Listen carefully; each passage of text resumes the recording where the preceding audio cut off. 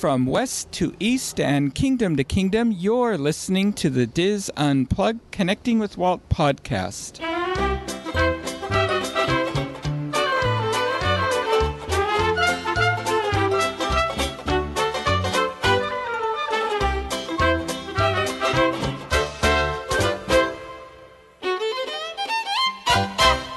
Connecting with Walt is brought to you by Dreams Unlimited Travel, experts at helping you plan the perfect Disney vacation. Visit them on the web at dreamsunlimitedtravel.com. Hello and welcome to episode 19 of the Diz Unplugged Connecting with Walt podcast. I am your host and Diz historian Michael Bowling, and I am joined by my co-host and producer Craig Williams. So, Craig, we are coming to the end of the Diz 10th anniversary Mega Meet, which means we can record in person. Yes, absolutely. And that's exactly what we're doing. So today's not sights, but today the background sounds are brought to you courtesy of the always beautiful on the outside and interesting on the inside Saratoga Springs Resort. So for the most part, hopefully everything should be running smoothly here. But if you hear odd noise every once in a while, that's just people trying to go about their day, having a great vacation here. That's right. And directly across from the resort was where we just finished the live recording of this week's episode of the Walt Disney World podcast. Yes, it was. Wow, I didn't even think about that. Yeah, we're just on the other side. Yeah, there. That's right. Yeah. So what'd you think of the weekend? It has been a whirlwind. Mm-hmm. I think this could have been a lot less stressful as an entire week and spread some things out. But no, it's been great. Everyone's been having a good time for the most part, I think. I haven't heard anything bad yet. I'm sure that'll come later. That always comes later. Of course. Maybe not as great. But no, everyone's been wonderful. We've all just been having a ton of fun. It's been nice to see old faces, not old people, just familiar faces, and starting to meet new people. So it's been wonderful. The events have been great. I know ours went off very well. People really enjoyed it. It did, yeah. We had our first ever Connecting with Walt event. Yep. We did a walk down Main Street, U.S.A., and we discovered how remarkably hot it is mid-afternoon in the Magic Kingdom in July. Yeah. And people did well, though. And, we also had to outrun the 3 o'clock parade. But people sprinted very nicely. It was this is definitely this episode is going to be a good companion because there were a lot of elements that were working against us.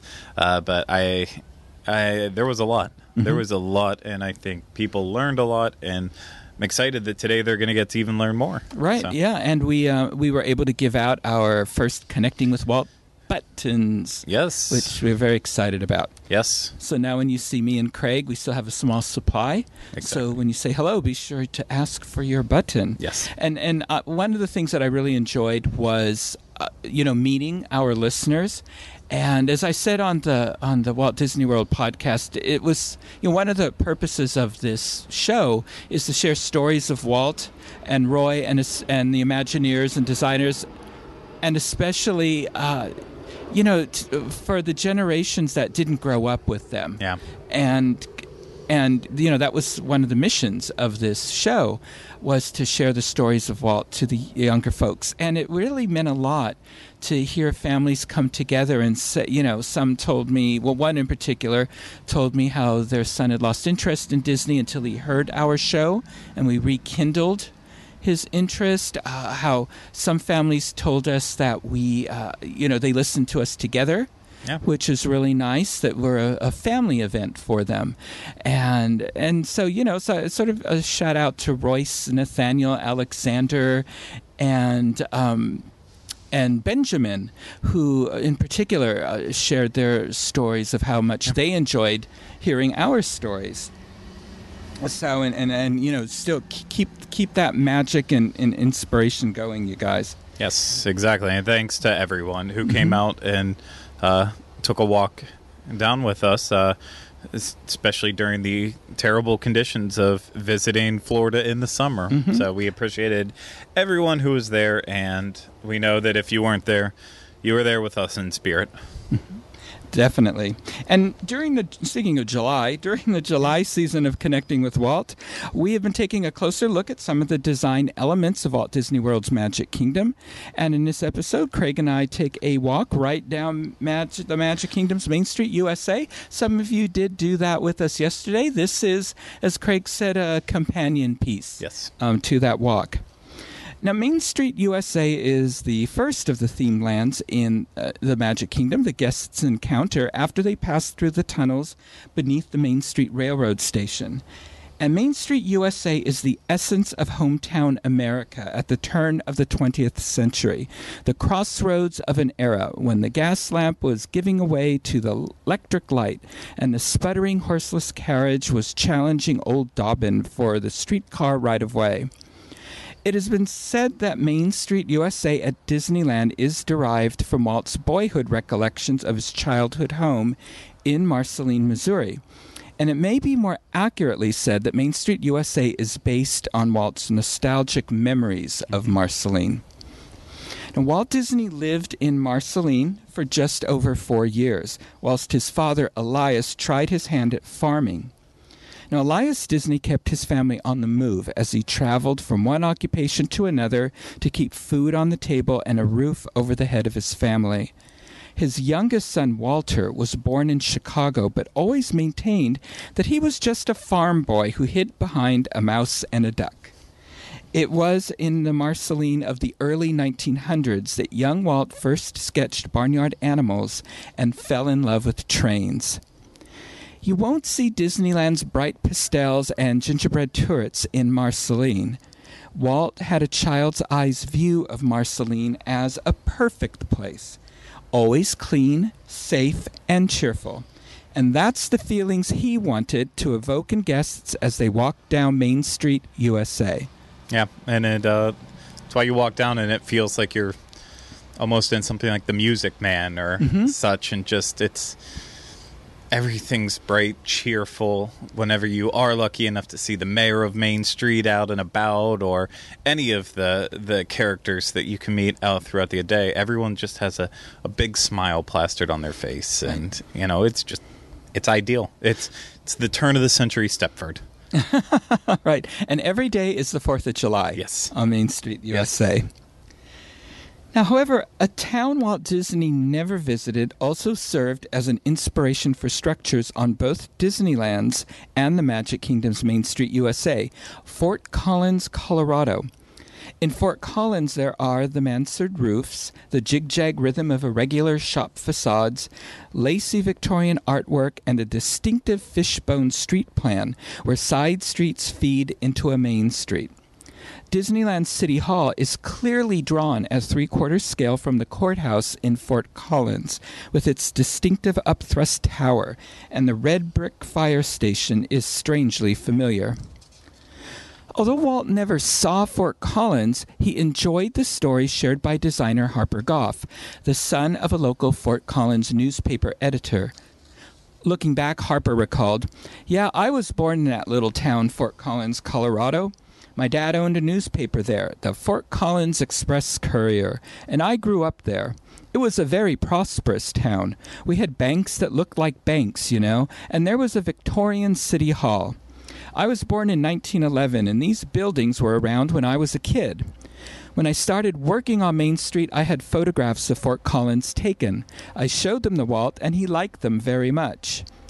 Disneyland City Hall was copied from Fort Collins, so was the bank building and some of the others."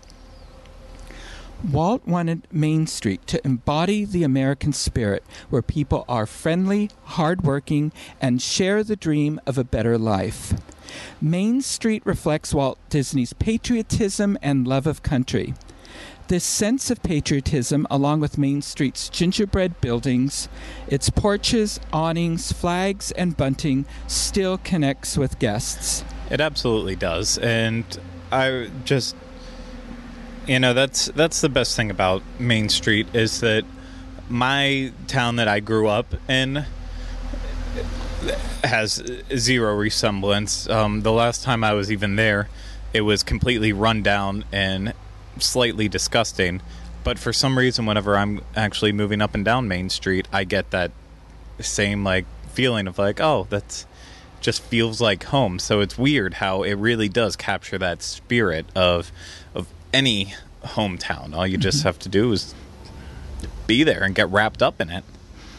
Yeah, the town that Carol and I live in, we have it's not called Main Street, but it's the historic street that was served as a main street during the gold rush, and they've kept it wonderfully preserved and restored so that it evokes that same kind of feel that Main Street USA does. Completely different architecture because it's a different time in a different location. But in the town next to us, they built a shopping center because that town really doesn't have a central area because it's a fairly new town.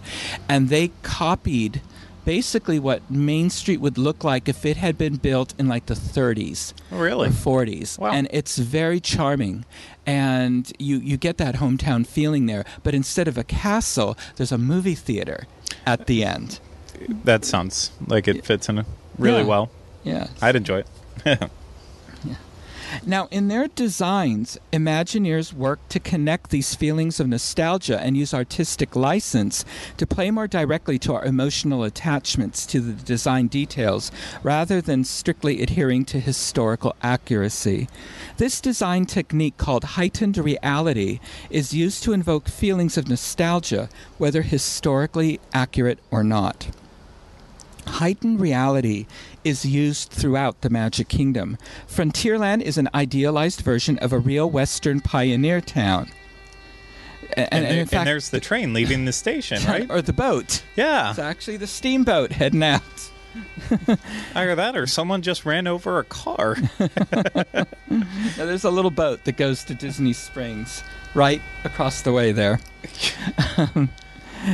Adventureland is a romanticized version of the tropics and other exotic locales. Tomorrowland is a fantastical vision of a future that will most likely never exist in that form. Fantasyland combines realistic architecture with excess levels of charm to depict the medieval tournament, the Alpine village, and the English Tudor styles we've imagined from reading storybooks and fairy tales. All these lands take characteristics we know from the real world, select the characteristics that suit the story the Imagineers want to tell, then combines them into something that is entirely new but still seems familiar. So Main Street USA is not an exact reproduction of Marceline, Missouri, or Fort Collins, Colorado. It is based on Walt Disney's idealized memories and conceptions of what a Main Street should be, without the imperfections and blight. Main Street in the Magic Kingdom is much larger than the Main Street of Disneyland. This was in keeping with the overall upsizing of the park and castle. This is the main street of a larger town. There are more signs of industrialization, and the architecture is slightly more ornate in what the Imagineers called Eastern Seaboard Victorian. This style was popular in the 1880s and 1890s when the Industrial Revolution made it possible to mass produce pre-cut architectural details for shipment around the country. The lighter and lacier metalwork gives Main Street a more fanciful flair to illustrate the overriding optimism. According to the Imagineers, there are stylistic elements and influences from several different regions of America, most notably incorporating architectural elements reminiscent of New England and the East Coast. Decorative mansard roofs, simple classical columns, and tall, thin windows are used along several buildings in Town Square. This is most noticeable in the Four Corners area in the middle of Main Street. Each of the four corner buildings represents a different architectural style. Some have referred to the Disney version of Victorian architecture as Mictorian. Yeah, and that's the one thing that I really enjoy about this is that in that architecture, it also it definitely evokes that same similar feeling that I get whenever I'm over at Disney's Grand Floridian.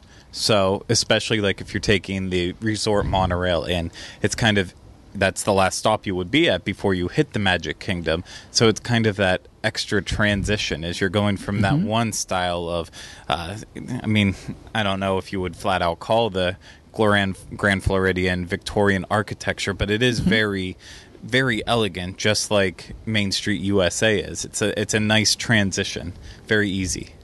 Right. Well, and it was supposed to be that way. The Grand Floridian is connected to Main Street USA. The Contemporary Resort is connected to Tomorrowland. Yep. The Polynesian has a connection to Adventureland, and Wilderness Resort is connected to, of course, Frontierland. So anyway, so that's all by design. Yeah. It works well. Yeah. Did a good job with it. So the Main Street Railroad station's design resembles a similar upscale turn-of-the-century station that existed in Saratoga Springs, New York. The architecture at the crossroads or four corners of Main Street and Center Street showcases turn-of-the-century New Orleans with its ornate balconies, New England with a widow's walk, and Chicago and New York City with neoclassical columns.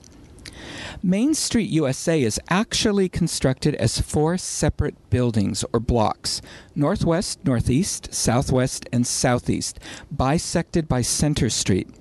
Now, each building facade is designed to appear as a grouping of separate, distinct structures.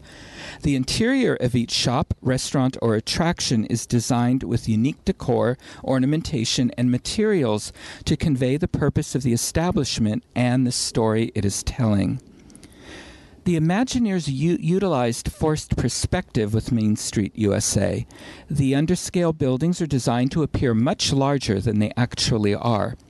First floor facades are built 90% full size, second floors at 80%, and the third floor still slightly smaller. For example, the Plaza Ice Cream Parlor measures 12 feet, 10 feet, and 8 feet for the top story.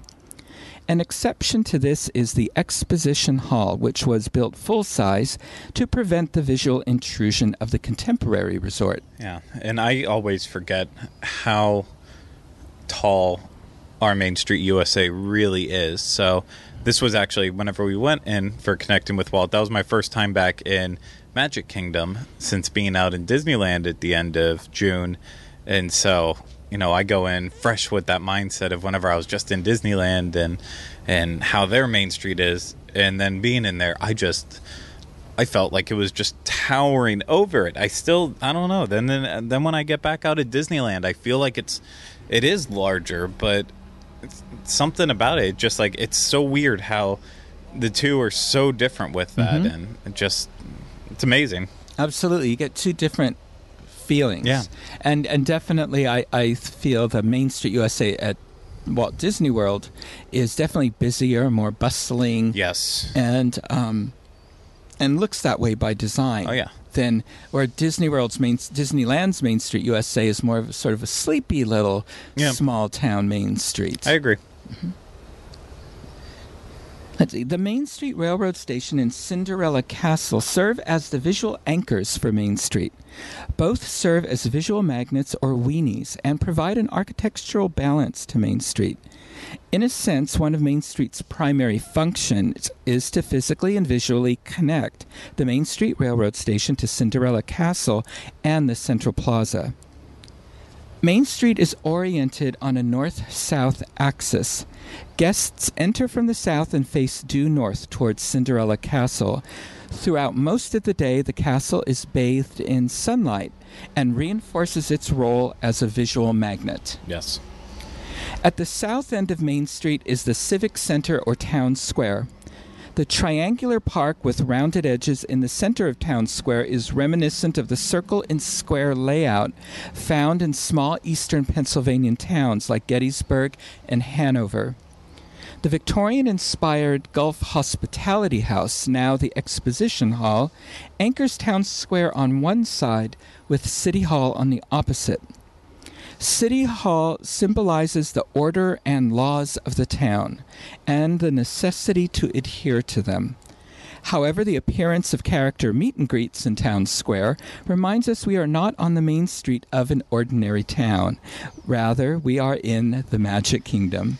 I don't know if that's a good or a bad thing, but I feel like there could be something a little bit better used with the space, but that's just me. I know, I like that it's like a little park right in the center there. So in Town Square in Disneyland, and I'm sorry that I'm going to be making these comparisons a lot, but it's just what I do. Obviously, there's also meet and greets in that whole section. However, it feels more organized, more, as you kind of said, sleepy. No one really, for the times that I've been there, there's people waiting in lines, and it's not like mass chaos, but everything just kind of comes in. It's all, people are coming and going. It's all very friendly, whereas our Town Square having like meet and greets, especially right beside the flagpole, I mean, you have those strict lines that always seem to be the same length no matter what time of day you're at there, and they are strictly guarded by your character attendants who have to do their job to cut off lines. It feels more, I guess it does kind of go with the more industrialized look, whereas it doesn't evoke those same feelings of just, this is a city street and people are passing by and stopping and saying hello, all that stuff. I don't know. Maybe that's just me. Well, and the meet and greets in Town Square at Disneyland, they tend to be along the edges. That's true. That is true. And, we tend to have them near, in between the hat shop and the Mad Hatter and the Disneyana shop, and near the in front of the Opera House. We have them by the livery stable, then over near City Hall and the Firehouse, and we do sometimes have them up in Town Square, but they don't tend to be in the center. Yeah. They're slightly away from the center. Yeah. But we even have meet and greets near the Floral Mickey once you walk through the turnstile. Yeah. So we tend to have them spread out. Yeah, I think it is better if we, I know it's never going to happen, but I feel like they could organize it a little bit better. Keep the city friendly. Now, on the walls of the Magic Kingdom City Hall hang paintings of historic figures and events appropriate for a turn-of-the-century American small town, including portraits of George Washington and Abraham Lincoln, with a large painting within a painting that focuses on the famous moment when America completed the first transcontinental railroad in 1869.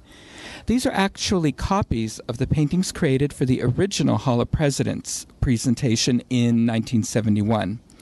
Also in City Hall are photos of the Founding Fathers, Walt and Roy Disney.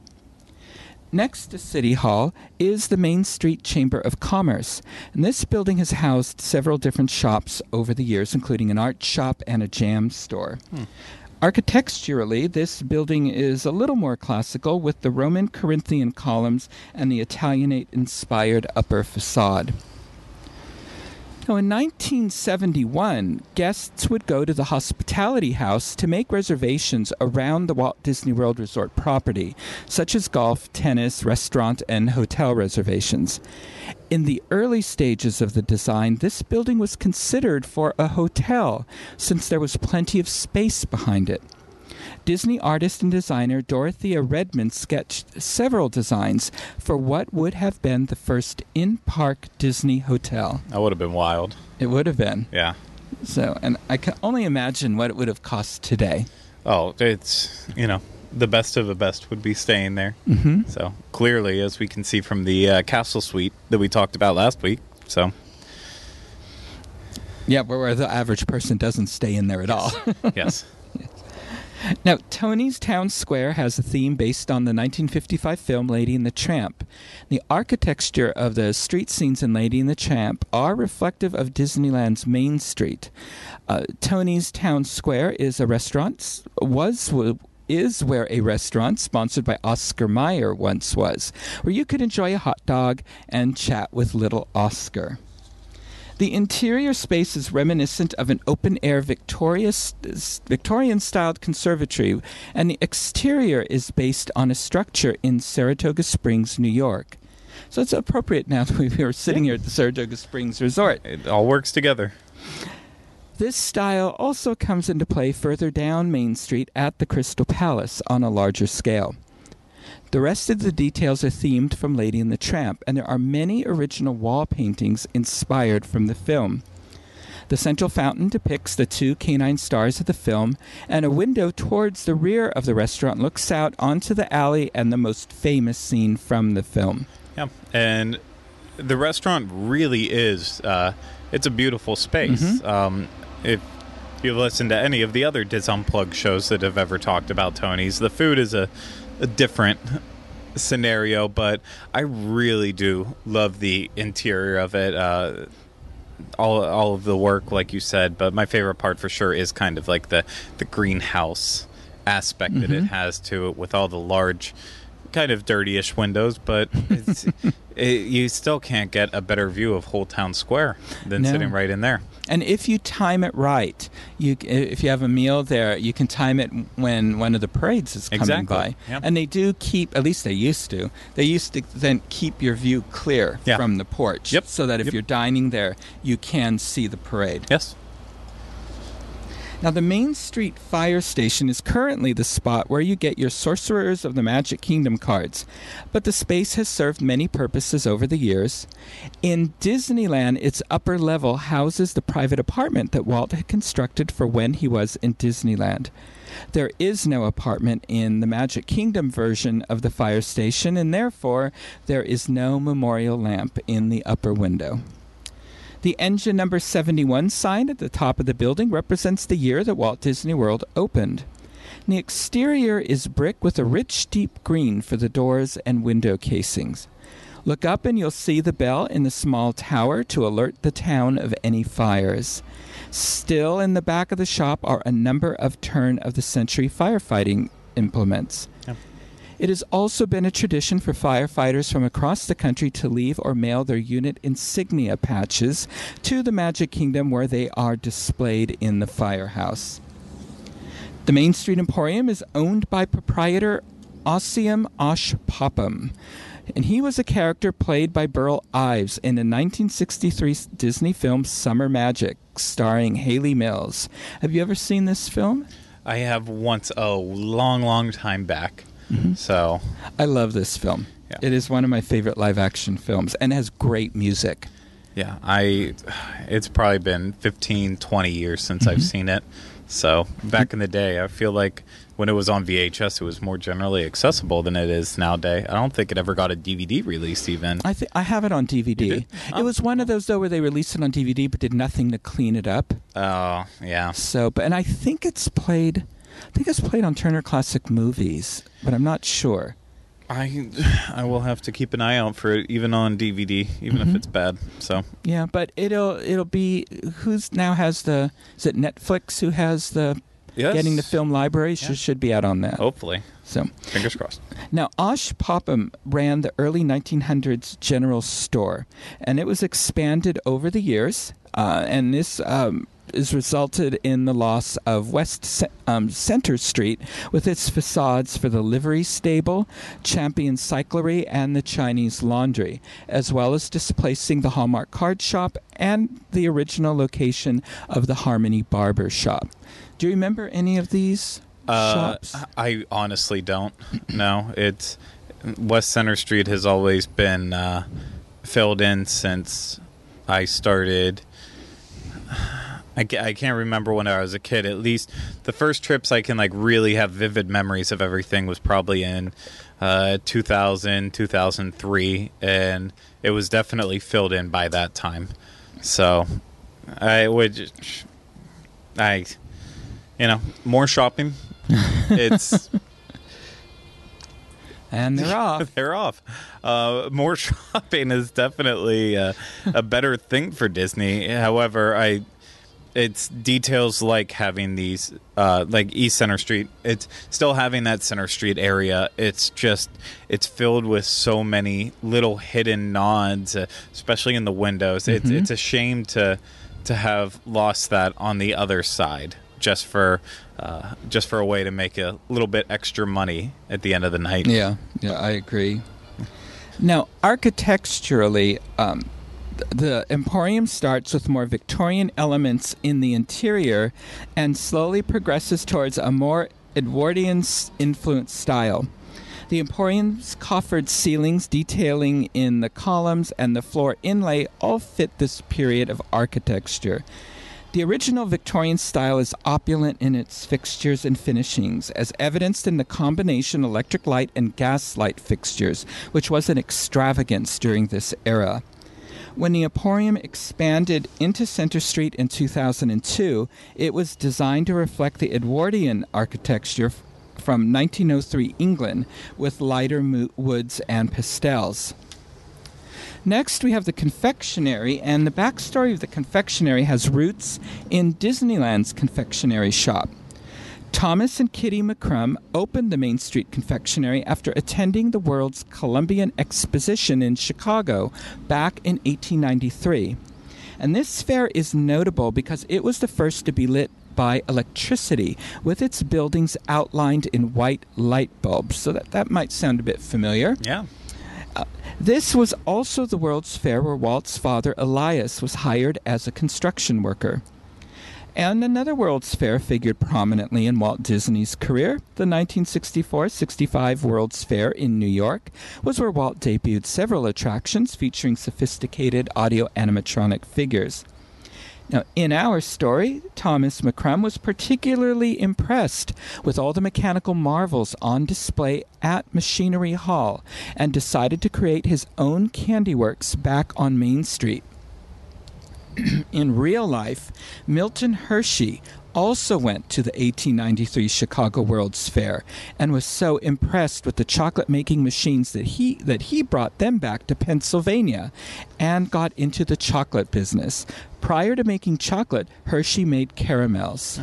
Have you ever been to Hershey, PA? I've always wanted to go there. It's actually very charming. I've been lucky enough to go there for Give Kids the World's meets up there, and honestly, their kind of Main Street-ish area of their town actually is very Main Street in that way, and all the lights as they line the street are like kisses, Hershey Kiss shaped. Oh, I've heard that. It's all so completely charming. So I think on one of those meets, somebody, I don't know if it was Teresa or somebody, they went on the tour and they rode an attraction and they were singing cows and yeah, there is. 'Cause there's a video. Yeah, there's a little tour and a gift shop part. If you don't want to go into Hershey Park and pay the money to do that, there is a free portion where you can go and do that, and it's just the creepiest dark ride you have ever been on. And yeah, it's one of those things you have to see it with your eyes to actually believe it. Well, hopefully I'll get to one of those someday. I want to go to some of those big meets someday. I recommend it. Now, the confectionery shop engages all our senses. Its bright pastel colors, the smellitzers filling the shop with enticing aromas, and the candy makers making their treats in the display candy kitchen. In 1971, other businesses appropriate to the nostalgia of this era included a bakery, a ice cream parlor, a jewelry boutique, a magic shop, a barber shop, and a general store with a pot-bellied stove lined Main Street. And I know the magic shop is gone. We still have ours in Disneyland. But I would assume pretty much all the rest are there. I mean, they sound familiar to me. Yeah, we still have our bakery. It's Starbucks, though, right? Yes, it is now Starbucks, but they still offered baked items in there. So we do have that. We have the ice cream parlor all the way at the end. We do have the jewelry boutique that is also where you'll find all of the expensive purses and Pandora. Yes, and that is there now too. And of course, the barber shop is kind of to the left of the Emporium if you were looking down towards Main Street. So near the car barn now. Exactly. Sort of hidden away. Yeah, so everything except for the magic shop really is still there. So Good. Good. Now, the Main Street Cinema paid homage to the early motion picture industry.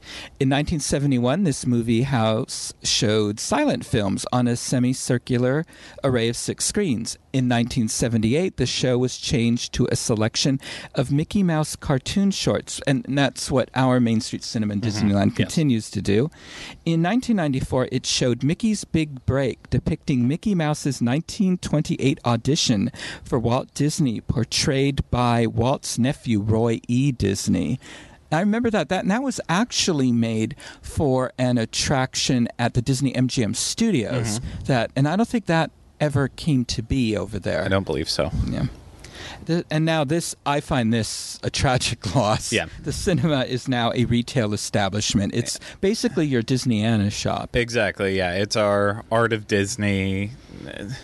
It's atrocious, honestly. It sucks walking in there because once you make it through the lobby area, and you can still feel, like, especially if you've been to Disneyland, you can still feel where that ticket window would be, and then you pass through and you can feel the room in that hexagonal shape being all around you, but instead you're just seeing the same artwork that you can get anywhere else. If there was unique pictures in there, I would totally understand it, but there's just not. It was, that I go into the one at Disneyland every single time I'm there. No questions asked. And I know people would make that same tradition if we had it here as well, too. So I don't know why we can't. I really don't. I don't know. It's, it's one of those things where it's all part of the storytelling, that we keep.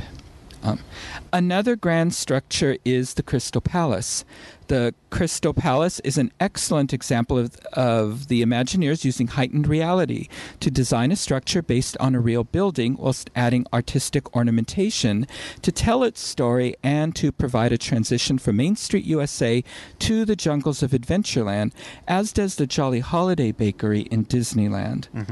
The primary inspiration for the Crystal Palace is actually one of my favorite places to visit in San Francisco's Golden Gate Park, the Victorian-style Conservatory of Flowers, which is a large municipal greenhouse with exotic and tropical plants, trees, flowers, and even a pond. The Conservatory of Flowers was completed in 1879, and its design was taken from the conservatory in Kew Gardens, England. And like the era depicted on Main Street, the Conservatory of Flowers was constructed using the early techniques of mass-producing architectural ornamentation. Because of the large scale of the Magic Kingdom's Central Plaza, the Crystal Palace is built to full scale. The structures are one part of the show and story being presented on Main Street, USA. Contributing to the story that Main Street, USA is part of a thriving and bustling town are the Main Street vehicles. The assortment of vehicles from horseless carriages to horse-drawn trolleys are instantly convey the era and the place you are in. Walt Disney insisted the Main Street vehicles be on stage and accurate. Walt enjoyed entering Disneyland early and driving the Carnation milk truck around the park. The Main Street vehicles are replicas drawn from composites of various Franklin automobiles of 1903 to 1907. Speaking of Walt Disney, in the Central Plaza of Disneyland and Walt Disney World is the Partners statue depicting Walt Disney holding the hand of Mickey Mouse. When he was alive, Walt Disney clearly stated he did not want a statue of himself made, and certainly did not want one erected within his theme parks. Lillian Disney respected his wishes after his passing. Several years after Walt's death, Blaine worked on a CalArts memorial medal that featured a headshot of Walt. Lillian Disney told Blaine that she didn't ever want a bust or portrait or a statue of Walt to be done. Blaine Gibson, who is the sculpture of figures ranging from President Abraham Lincoln, Haunted Mansion ghosts, rowdy Caribbean pirates, and all the presidents in the Hall of Presidents, except for President Obama, had sculpted a bust of Walt Disney in 1962 as a thank you gift. Blaine wasn't entirely pleased with the bust and wanted to destroy it. But when he presented it to Walt in his office, Blaine did not get the reaction that he expected when Walt said, "What am I going to do with this? Statues are for dead people." So Blaine kept the clay original in his garage for decades. He later used it as a reference for a bust of Walt for the Academy of Television Arts and Science, ATAS headquarters in North Hollywood, California. Walt was inducted into the ATAS Hall of Fame in 1986. A duplicate casting of that bust was done by Blaine, was also at Disney's Hollywood Studios in the ATAS Hall of Fame Plaza. I assume that is gone now? Craig? No, that is still there. It is still there? Yeah, it's still there. Okay. Bill Cosby's gone. Can't imagine why. Yeah, no, but he's still there. Yep. Oh, excellent. Good. Well, go in and see that bust. Yep. Created by Blaine Gibson. Of course, while it is still there. Yeah, I just assumed that went away along with the general cleaning house. No, it's still there. Not for much longer, I'd say. Mm-hmm. But okay. So, listeners who aren't familiar, where is that located? That would be, so if you walk into the park, you're going to see the Chinese Theater, obviously, straight ahead of you. Mm-hmm. To the left of that is going to be the old American Idol stage, mm-hmm. which is now used for the Frozen sing-along. Mm-hmm. And then it is going to be literally right beside it where you can also get Fast Passes at, of course, because, have to set up your Fast Pass Plus stations all around the park in intrusive areas. Well, they need to be noticed. Yes. Now, when Michael Eisner came on board in 1984 as CEO of the Disney Company, one of his goals was to increase the attendance at the theme parks.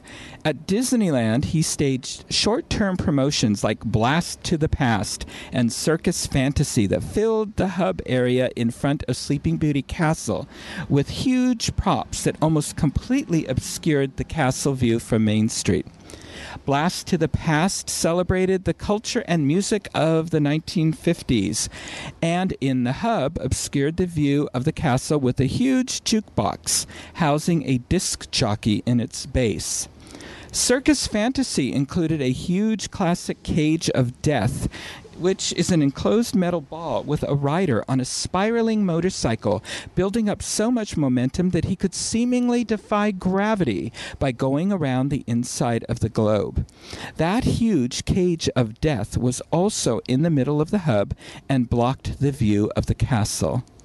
Wouldn't that have been charming? Your first visit to Disneyland, and there is a Cage of Death at the end of Main Street. When you told me this, I was shocked because I knew that they had a kind of a similar style stunt show at Epcot for a period of time, and I never understood that. But at Disneyland, nonetheless, some decisions. There you go. Seriously. Now, Imagineers Marty Sklar and John Hench were particularly concerned by these temporary additions and worried that the success of these events would escalate into other similar and even larger additions. They reasoned that if something significant were put in the hub, it would be difficult, if not impossible, to continue to put massive items in the area and ruin the view of the castle. They were also worried that in the 2 decades since Walt's death, he was being forgotten, and a new generation had grown up without seeing him on television each week. They believed there should be a reminder in the park about the man who started it all. Which was a good idea. Mm-hmm. Now, you grew up after Walt was on television, Craig, so how did you learn about him? I don't know, honestly. Probably because of where the rest of the story is going to go, but anytime I came to Walt Disney World, there was reminders of him throughout the area, and so it never really was out of my mind, and then it just it pushed me from there to learn more as a kid about, who was he, and then it just, kind of kept going from there. Just wanted to learn more and more and more. So Marty and John were able to convince Eisner that a statue commemorating Walt and Mickey entitled Partners would help promote the Disney brand. The major challenge was convincing the surviving Disney family members to allow it, but eventually they did after a national survey indicated a significant number of the public believed Walt Disney was simply a corporate symbol similar to Betty Crocker and Aunt Jemima.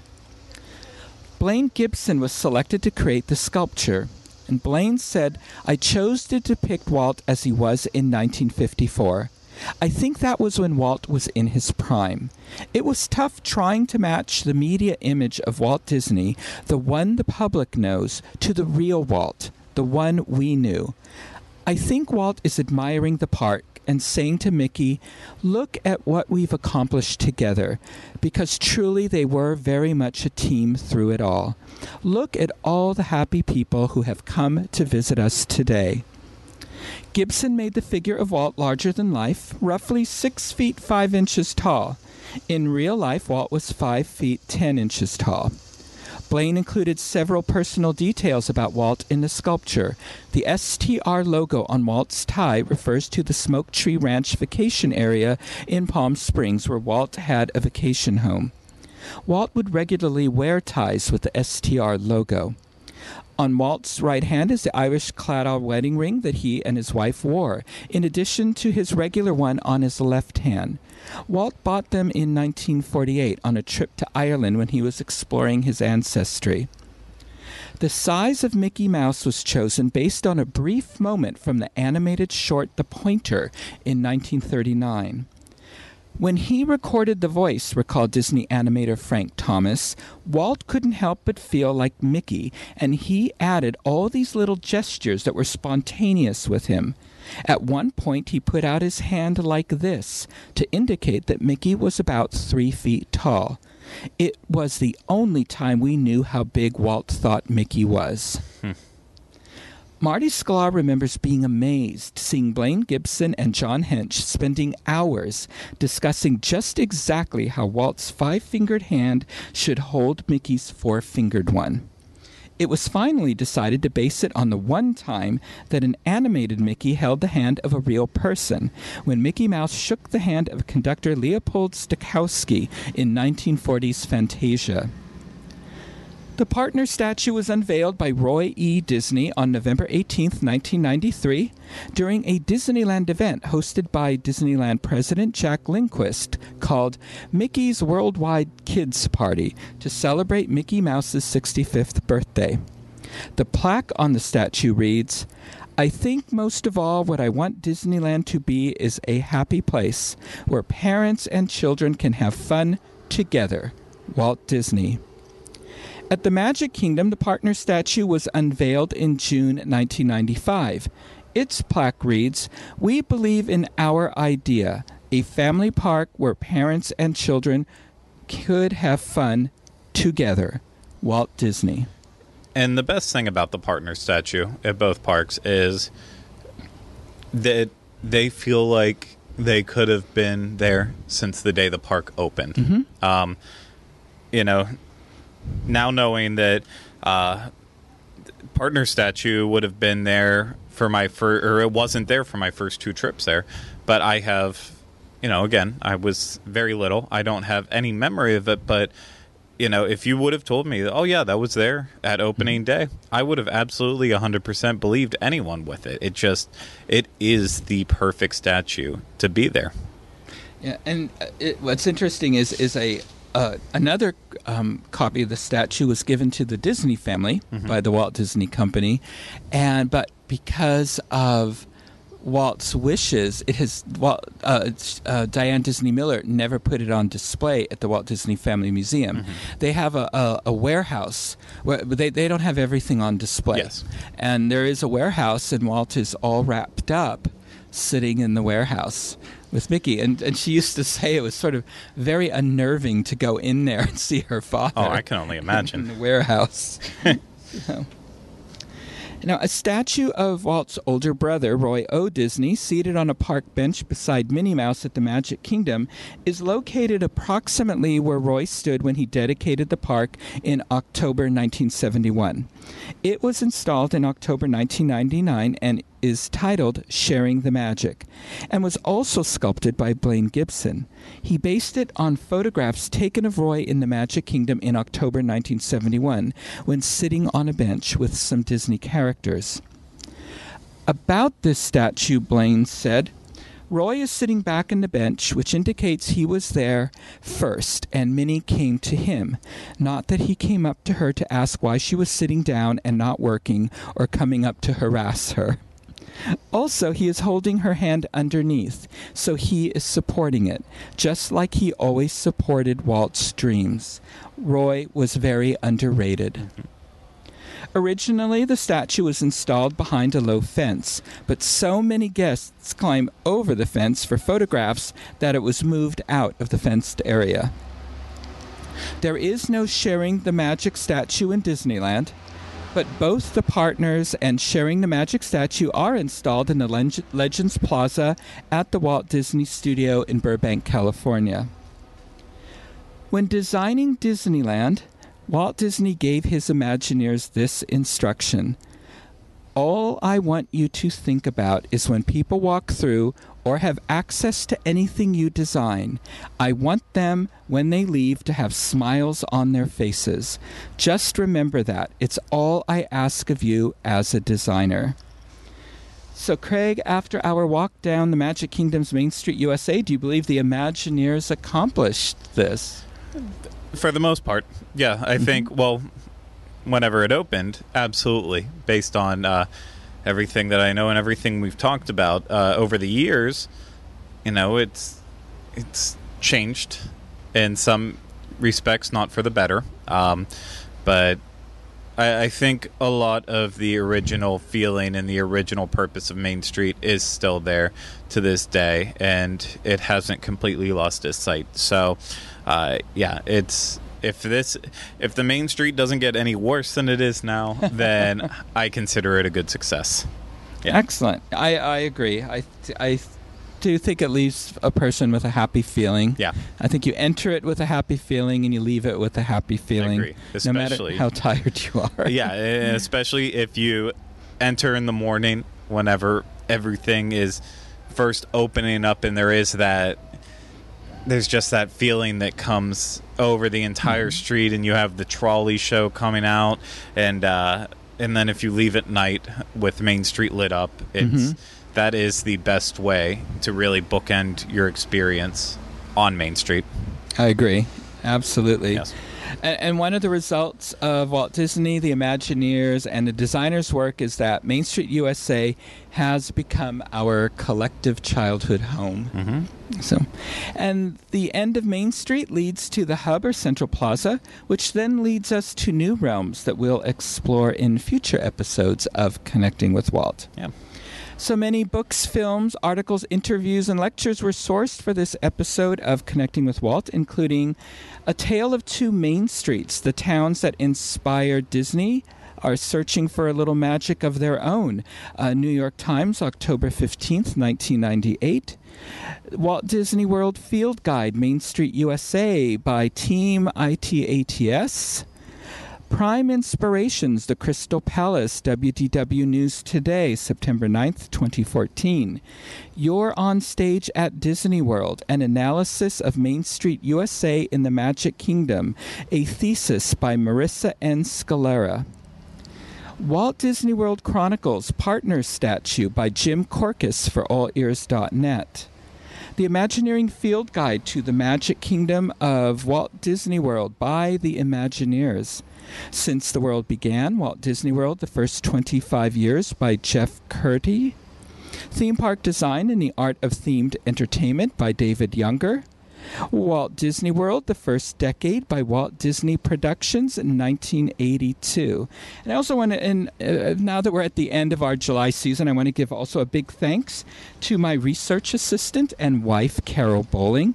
After I go through all of my sources and articles and everything, I always let Carol know. I still need information on this, and she researches things for me. If I know I've seen articles somewhere, I ask her to go out and look for them, and she finds the additional information that I need to bring you the complete story of connecting with Walt. So I want to give her a big thanks. She does a fantastic job. She does.